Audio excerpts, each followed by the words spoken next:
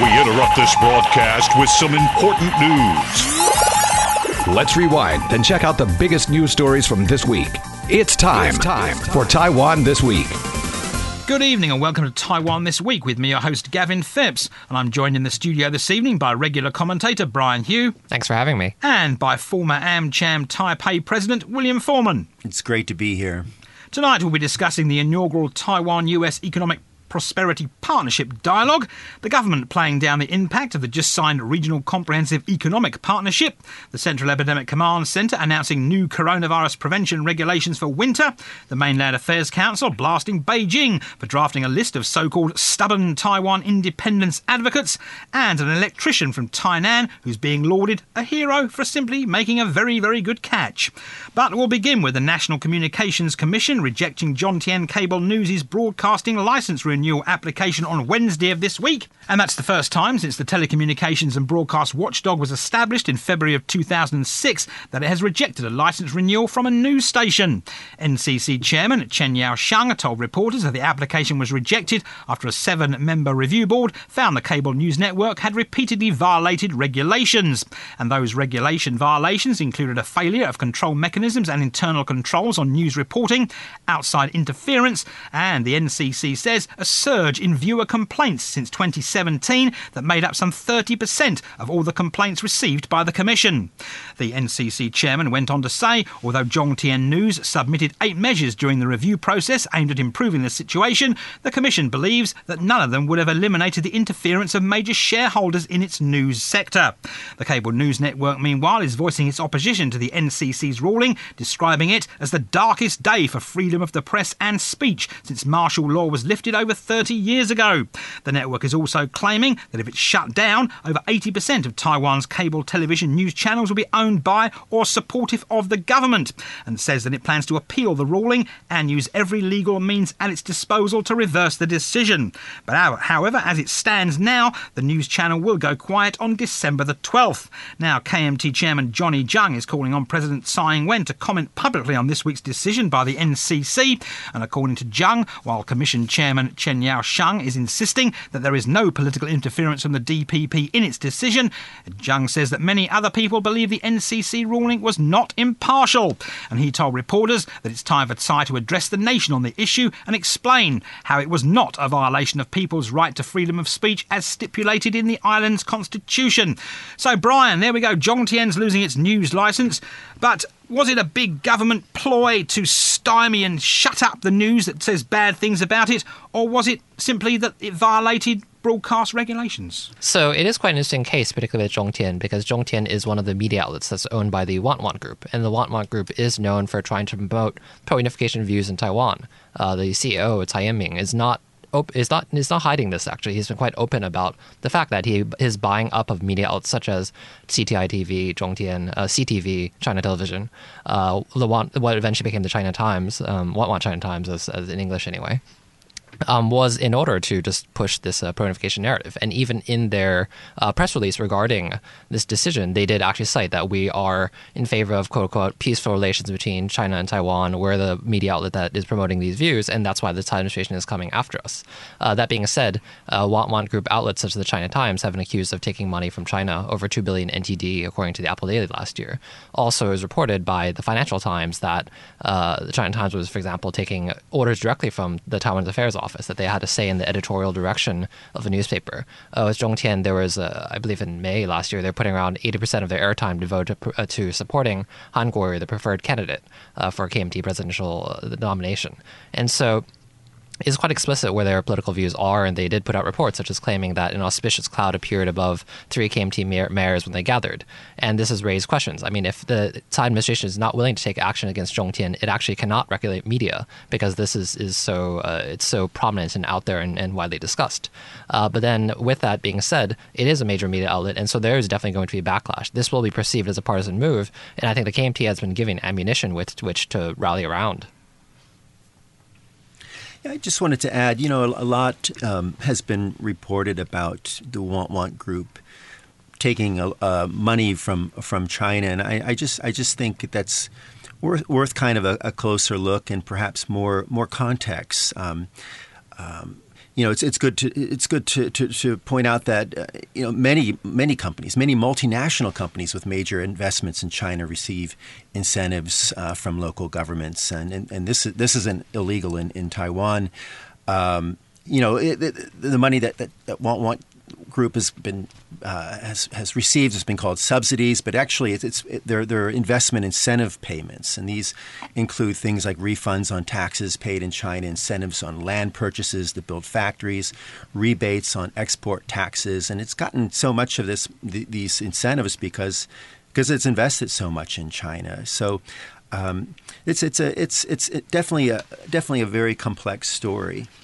But Brian, I mean, if you own a television station, do you see anything wrong with basically making a point that maybe you believe in the 1992 consensus? Because, of course, saying that you believe in the 1992 consensus is slightly less hostile than saying you believe in Beijing invading Taiwan. Yeah, that's right. And so I think it's kind of funny that there's this use of rhetoric by the Want Group, for example, claiming that if the CTI TV Zhongtian is taken off air, then 80% of media will be supportive or owned by the government. I mean, if, for example, Taiwan becomes part of China, then that number will increase to 100%. So I think what's interesting then is that this points to difficulties regulating media in Taiwan, particularly regarding Chinese disinformation. Because of the fact that there's an entire half of the political spectrum that is pro-unification, it's very hard to sort out what is a legitimate political view from what is actually aiding, for example, a foreign hostile enemy. And same with investment, actually, then drawing the line between what is legitimate investment and what is a foreign government trying to pay media for positive press. That's actually very difficult to do, and I think that's one of the inherent challenges the Tsai administration faces. And so Tsai actually has to tread carefully on this because of the fact that she does not want to be perceived as going against freedom of press. And Zhongtian and the Walmart Group is also aware of this, and so actually I think they are directing a lot of their appeals now to international media to try to build this image of Tsai actually not being democratic, of violating freedoms of press and freedom. But Bill, of course, TV viewers can also just turn off the set or go up and down the channels if they don't want to watch what one particular news station has to say.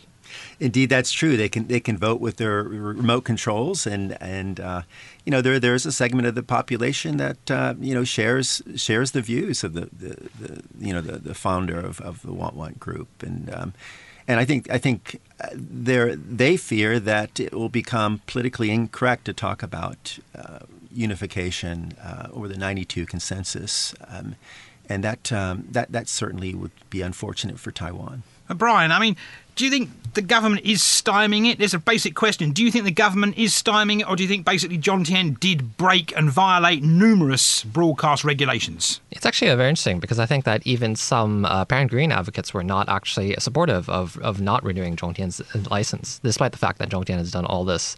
I think that it's a question, particularly regarding disinformation. Just what stance the Tsai administration takes here will actually set the kind of future direction of policy. That if there is for example, if there's enough public backlash, Tsai will be more refrained on taking action against Chinese disinformation. But if there's not, she might feel encouraged to do more of this.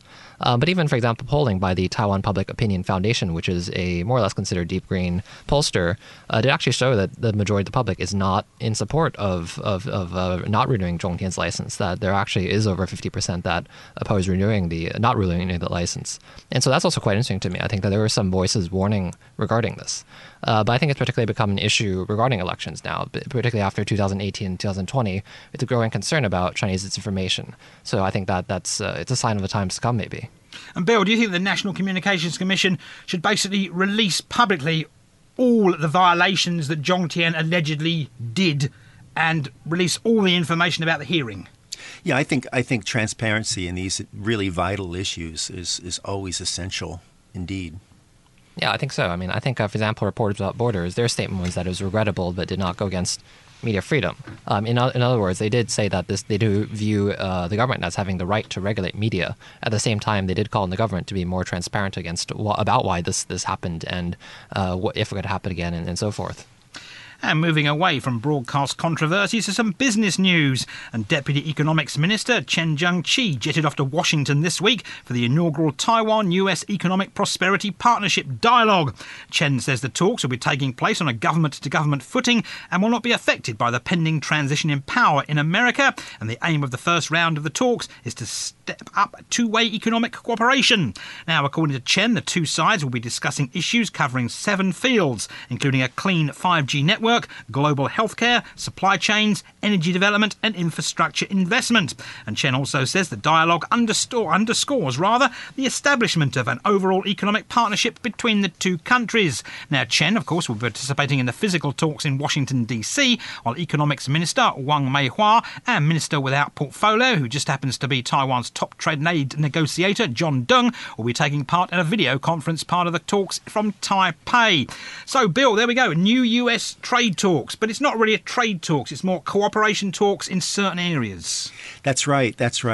I would like to see the U.S. trade representative, USTR, be more involved in this, but these talks are really being driven by the State Department. So that's unfortunate. But on the upside, these talks are a valuable exercise. They really help focus minds on both sides. I think the people leading the talks are fantastic. As you mentioned, C.C. Chen will be going to, is in Washington, and he was most recently based in Washington, and he knows the town well. He's got an excellent reputation there. He's really well liked and well respected in Washington.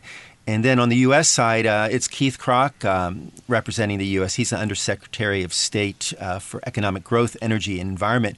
What's interesting about him is that he's a businessman. He knows how the world of business works, and he's also a tech guy. He's an engineer by training. He's got an MBA from Harvard. He was the youngest ever VP at General Motors and led the formation of the company's first Japanese joint venture. And before joining the Trump administration, he was the CEO and chairman of DocuSign. So he knows important sectors like e-commerce. And if I may, I would just share a little anecdote about Keith Krach. Last year in November, the United States had a big meeting in Bangkok, the Indo-Pacific Business Forum, and countries from all around the regions sent delegations to that meeting, and Taiwan sent one that was led by James Huang of Taitra, as well as the AIT director. And the keynote speaker of that event was Wilbur Ross, the Commerce Secretary. But Wilbur Ross didn't visit with the Taiwan delegation, which was really unfortunate. They had meetings on the sidelines with all the delegations. Wilbur Ross didn't meet with the Taiwan delegation. He was sensitive about China, which was really unfortunate. But Keith Krach did. Keith Krach did come and meet with a delegation of business leaders from Taiwan, and he shared a little story. He said that when he was a student at Purdue University, as an undergrad, his roommate was from Taiwan. And he said not only was this guy the most intelligent, brilliant person he's ever met, he was also the kindest person he ever met. And Krach did a really great job of connecting with the Taiwanese delegation. He's very enthusiastic about Taiwan, a big supporter of Taiwan. So it'll be interesting to see how this goes. And Brian, it was obviously the Deputy Economics Minister has said, the fact that there's a transition coming up sometime soon, maybe, in the US government, these talks won't be affected. Yeah, that's right. And so the Time Station is framing this as something that will carry on as a government-to-government basis between the U.S. and Taiwan, and not between any specific presidential administration. And I think this is reflective of the kind of odd dilemma in which Tsai finds herself in currently, because of the fact that there was the strengthening of U.S. supportive actions for Taiwan under the Trump administration, but election results are still disputed. And so then one had this phenomenon of, for example, world leaders having phone calls with Biden, for example, in South Korea and Japan, between Suga and Moon. And there was all this discussion of, would that happen with Tsai, for example? Would there be something following up on the Trump-Tsai phone call in 2016, a Biden-Tsai phone call? And that hasn't happened. One has instead had meetings between, for instance, Xiaobi Kim in the U.S. and members of the Biden administration, incoming Biden administration. But at the same time, Tsai would like to benefit from, for example, actions of the Trump administration as it's on its way out, if it is on its way out, that would benefit Taiwan. And so then Tsai does not want to take any stance too strongly in support to kind of signal ties with the Biden administration, and also does want to maintain this kind of tie with the Trump administration, no matter what the results end up being, though obviously Biden won the popular vote, and then just in the hopes that Taiwan can benefit this way. And so it's also interesting, too, because Keith Krach previously visited Taiwan in September, but that was originally intended to announce this as being for this dialogue, but the purpose of the meeting of that visit was changed at the last minute. It took media by surprise, actually. Eventually, it became to mourn Lee Deng-hui and conduct meetings. And it was believed at that point in time that this was because Taiwan was perhaps advertising this too heavily, that there was perhaps going to be a bilateral bilateral trade deal between the U.S. and Taiwan, and there's backlash from the U.S. side on this. And so eventually, maybe that's part of the reason why the meetings are conducted in this way currently, partially through online, partially through offline, but without a high-level visit such as Kroc coming to Taiwan again. And Bill, what do you think will come out of this meeting? Do you think anything concrete will come out? Of course, the government here has said it hopes to sign an agreement with the United States side to make these meetings regular, put a time frame on them. Right. I think the most valuable kind of deliverable that would come out of this round of talks would help to revitalize or jumpstart the TIFA talks process, the TIFA talks, and that's the main channel of negotiation on trade issues and commerce and business issues between the U.S. and Taiwan. And that process has been stalled since 2016, largely over the very controversial pork and beef issues. But those are getting resolved. So I think that would be the most meaningful, important development that came out of this, if it put more new energy into this so-called TIFA talk process. And talking of business talks and trade talks and economic talks, the signing of the Regional Comprehensive Economic Partnership in Hanoi last Sunday has led to a flurry of government voices playing down its possible negative impact on Taiwan. An economics minister, Wang Meihua, said that the difficulties for Taiwan to join international organisations because of political factors are great, but the government is still working on ways to improve Taiwan's global competitiveness as a way to counter the impact of the RCEP. Now, Taiwan's top trade negotiator, John Deng, says 70% of Taiwan's exports to RCEP member states are information, communication and tech products, which he says are already tariff-free under the World Trade Organization's Information Technology Agreement. However, Deng is warning that the remaining 30% of products are from Taiwan's old economy industries, including the petrochemical and machinery sectors, and they're likely to be affected. So, Bill, of course, 70% won't be affected, 30% will be affected, but they're saying that now, and of course that could change thanks to RCEP. And of course there's calls for Taiwan to join it, but not much chance of that because, of course, Beijing has a big say in this trade organisation. That's right. I know the opposition Nationalist Party has been complaining or criticizing the government for not even trying to join. They say, but that's a disingenuous argument, because unrealistic, because China would never let Taiwan in. So what does it really mean, though? How important is this trade pact? I mean, it's pretty significant in that it covers more of humanity than any other previous regional trade agreement. That's 2.2 billion people. So in a way, it's important and significant, but I don't think it'll be a game changer because. Mostly because most of the trade pact members already have FTAs. Not all of them, but a lot of them do. So a great deal of trade liberalization has already happened among them.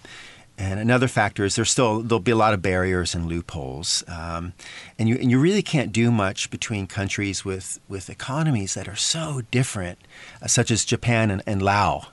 There's completely different stages of economic development.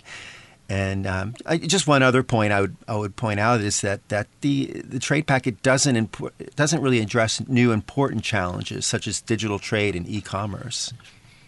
It's mainly old trade, of course, because those US talks going on in Washington do actually talk about commerce, e-commerce and trade and 5G, etc., etc.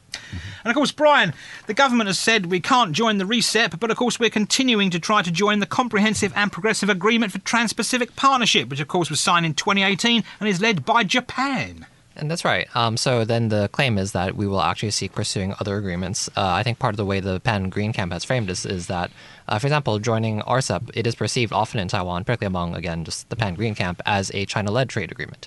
There's been a debate on the nature of the RCEP. Is it China-led? Is it Asian-led?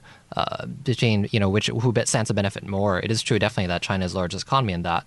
But also, for example, one notes that Japan is also part of the RCEP. Japan and China obviously have geopolitical tensions, but they are in the same trade pact.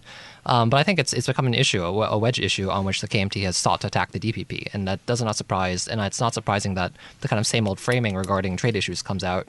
For example, Ma Ying-jeou is claiming that accepting the 1990 consensus would be a precondition to joining RCEP. And he's called for, actually, for example, joining both the CPTPP and RCEP as well, but claiming that one is a precondition to another, almost kind of framing it as though to join the CPTPP, Taiwan needs to enter RCEP too, and to do that, it needs to accept the 1992 consensus. That's kind of an odd framing of it. I don't think that's true, but the KMT is using a talking point to attack Tsai. And it's a question regarding, I think, the CPTPP as well, because of the uncertainties of the Biden administration. Will a Biden administration seek to rejoin the TPP, for example? It took this new form after America withdrew on Trump's first day in office. And then after that, from becoming a U.S.-led trade agreement, became more of a kind of Japan-led trade agreement. And so I think that's also a question, I think, that particularly Tsai is dealing with these uncertainties right now. Yeah, that's an interesting point. You know, in the waning days of the Trump administration, there's been a lot of debate and discussion over whether Trump has been good or bad for Taiwan overall. And in the bad column would definitely be Trump's decision almost after he got into office of withdrawing from the TPP. And that was a tragic development for Taiwan because, of course, if the United States were still a part of that, it could, it would be a main advocate for Taiwan's admission, and it would give other countries the courage and the cover to join. And I agree with Brian. So far, President-elect Biden has not indicated whether he's going to, join, make another bid to get involved with the CPTPP, get involved with this again once he enters office. And a lot of analysts have said it's unlikely to be a high priority for now. But it's really a shame in that the United States has given up its leadership in this realm, and what we're learning from the RCEP is that the rest of the world isn't waiting around for the U.S. The rest of the world is moving on, and in many ways this agreement will bolster China. I thought it was really interesting if you watched, the celebration of the signing of it was done virtually, of course, because they couldn't meet. And I thought it was really interesting to see countries like Vietnam and South Korea and their representatives being on camera with little desk flags, little flags on their desk. Little tiny desktop flags, where the China's ceremony was conducted in front of a wall with five very large, bright red Chinese flags, and Premier Li Keqiang, China's second highest official after Xi Jinping, oversaw the Beijing event and everything. So Beijing is taking it very, very seriously. I mean, Bill, do you see if the government sort of said, hey, we've got to join these trade organisations, so yeah, we love the 1992 consensus. Do you even see Beijing saying, okay, join us now you've said that? Or do you think Beijing's still poo-pooing Taiwan's entry? Right. Even if they embrace the 92 consensus, it wouldn't get them into this group. No way. I think so, absolutely. I think that just this is not something China would allow. They would not want Taiwan to have a representation in an international trade pact as something separate than China, even as a separate economy. I mean, Taiwan is already part of the WTO, but I think particularly now in 2020, China would not allow Taiwan to gain ground in this way. They would perceive it. They would just try to exclude Taiwan from any trade agreement or trade pact that they are part of. Do you think, Bill, this is a way to marginalise Taiwan further? Or that's what the heads in Beijing are thinking, possibly? It is. It's another alarm bell for Taiwan that it's facing this marginalization. But so it needs to get serious about other ways. The most important thing for Taiwan to do is to really become the indispensable nation in the global economy, to become tightly enmeshed with the global economy, and it needs to find other ways to do that now. Yeah, that's right. And I think particularly it's going to be a challenge with, for example, all these different trade pacts in the area, CPTPP, RCEP, Belt and Road Initiative, which is seen as China's ploy for regional dominance, more so than, for example, RCEP by many experts. Also moves by Australia, New Zealand, Japan, India, South Korea, I believe, to form a new supply chain pact to wean off of dependence from China. And I think this also could be key for Taiwan because of the fact that one of the things Taiwan has going for it is its supply chain, particularly of semiconductors and other goods, which can actually bolster ties with other regional powers. And so I think that's also an interesting development to watch. I think particularly security developments also have drawn the so-called Quad together. And so I think a lot of it's going to really be a question. Just now there are all these competing trade blocks, but they also kind of align. And so how will Taiwan navigate that? And we have to take a short break now, but we will return after these rather important commercials.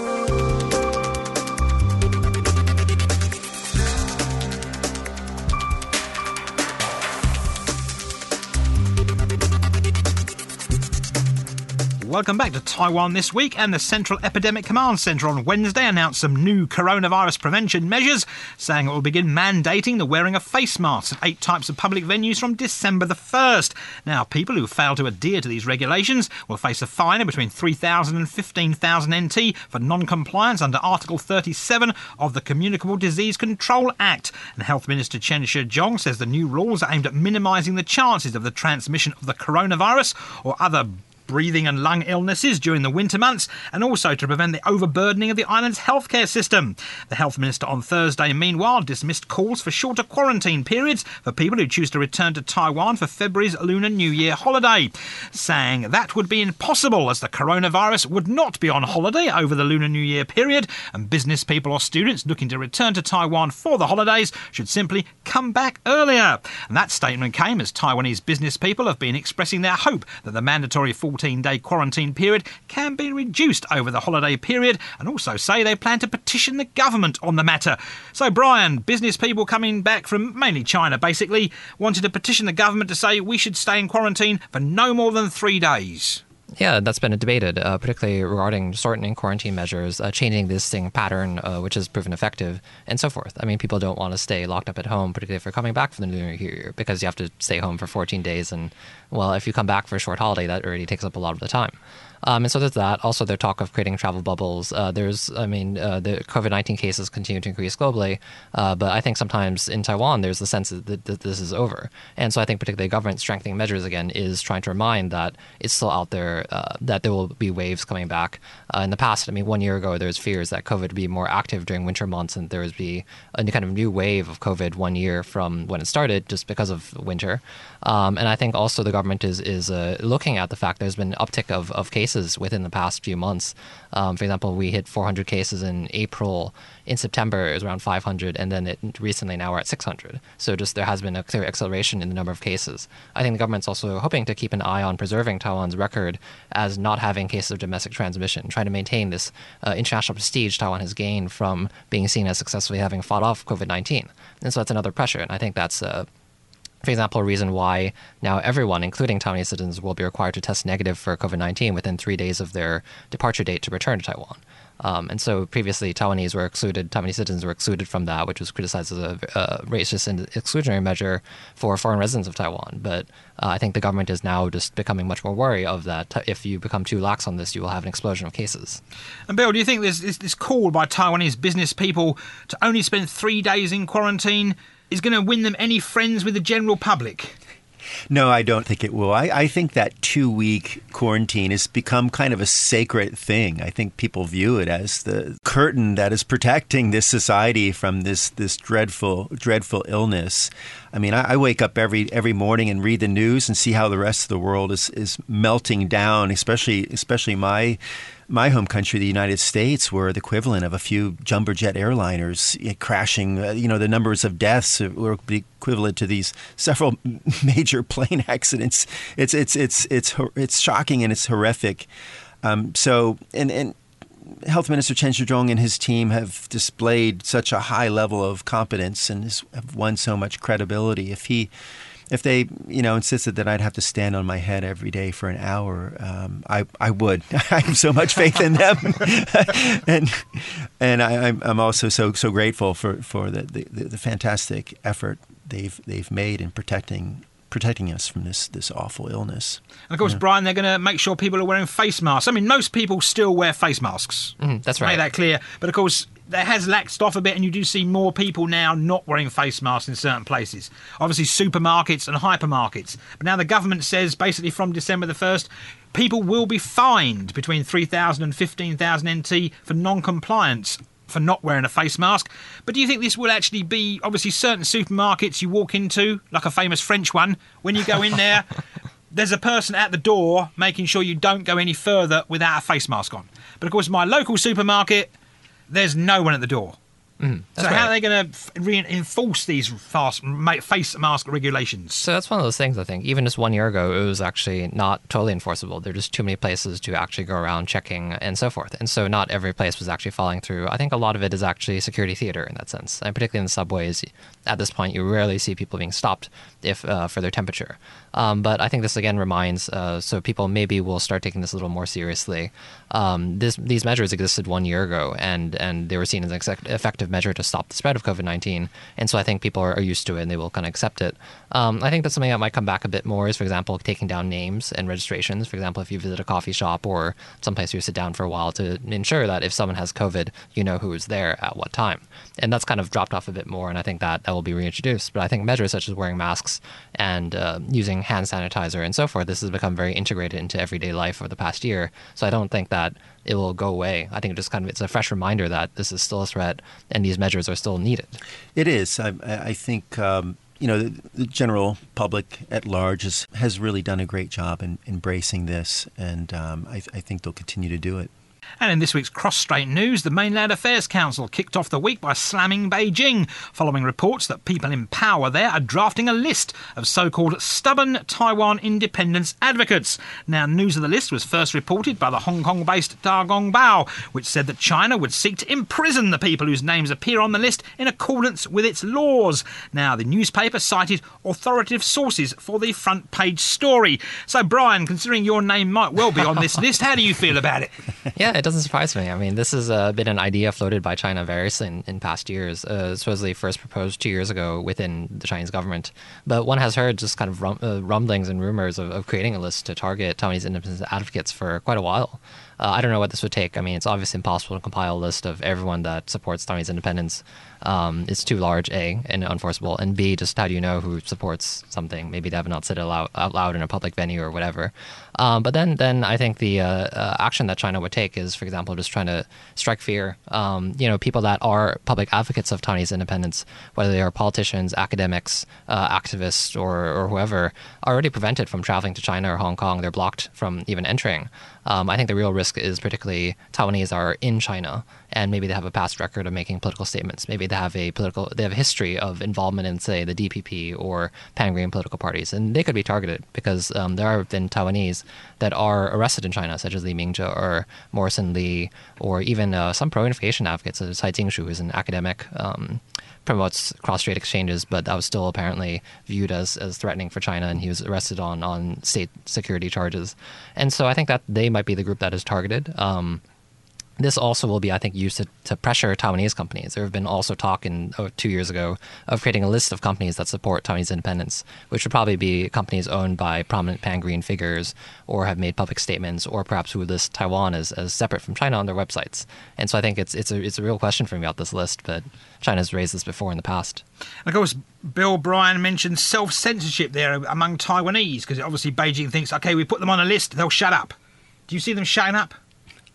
No, I don't see them. I don't see them shutting up, and I think it's important to note that the source of all this, the newspaper Da Gong Bao in Hong Kong, is a pro-Beijing paper. It's a mouthpiece of the Communist Party, not widely read.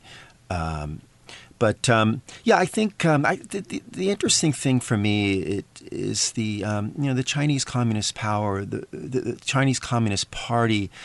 The way they use power, they use power not often to act, but to haunt. They want to haunt you.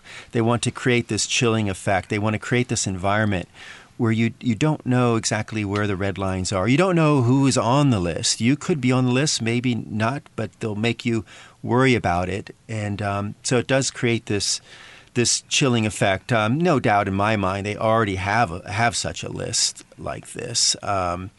Drawn up long ago.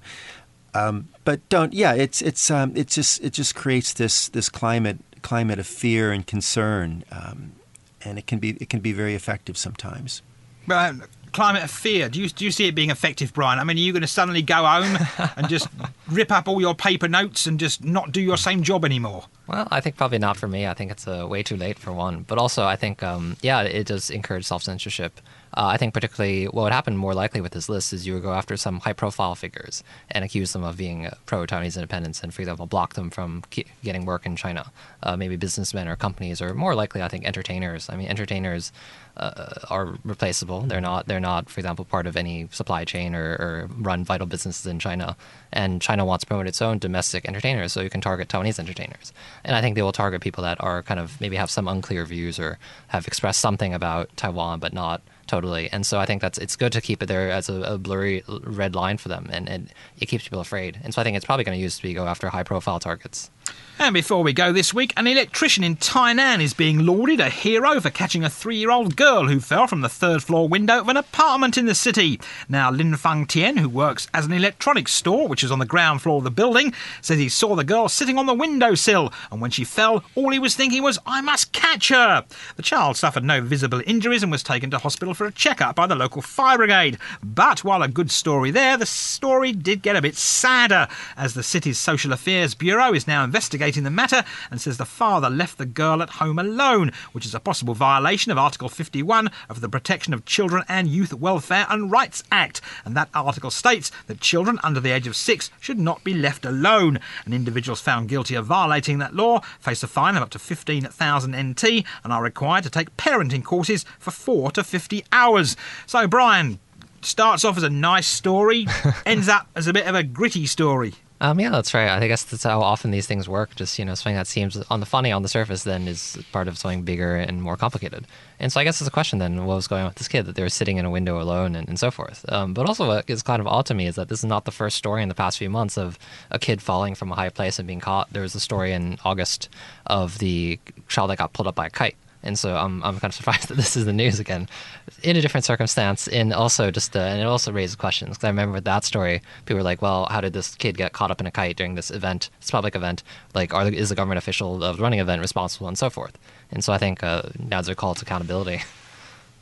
Well, yeah, I love these stories of these everyday heroes that do things like this, catching the little girl. But yeah, and the flip side, it is a sad story.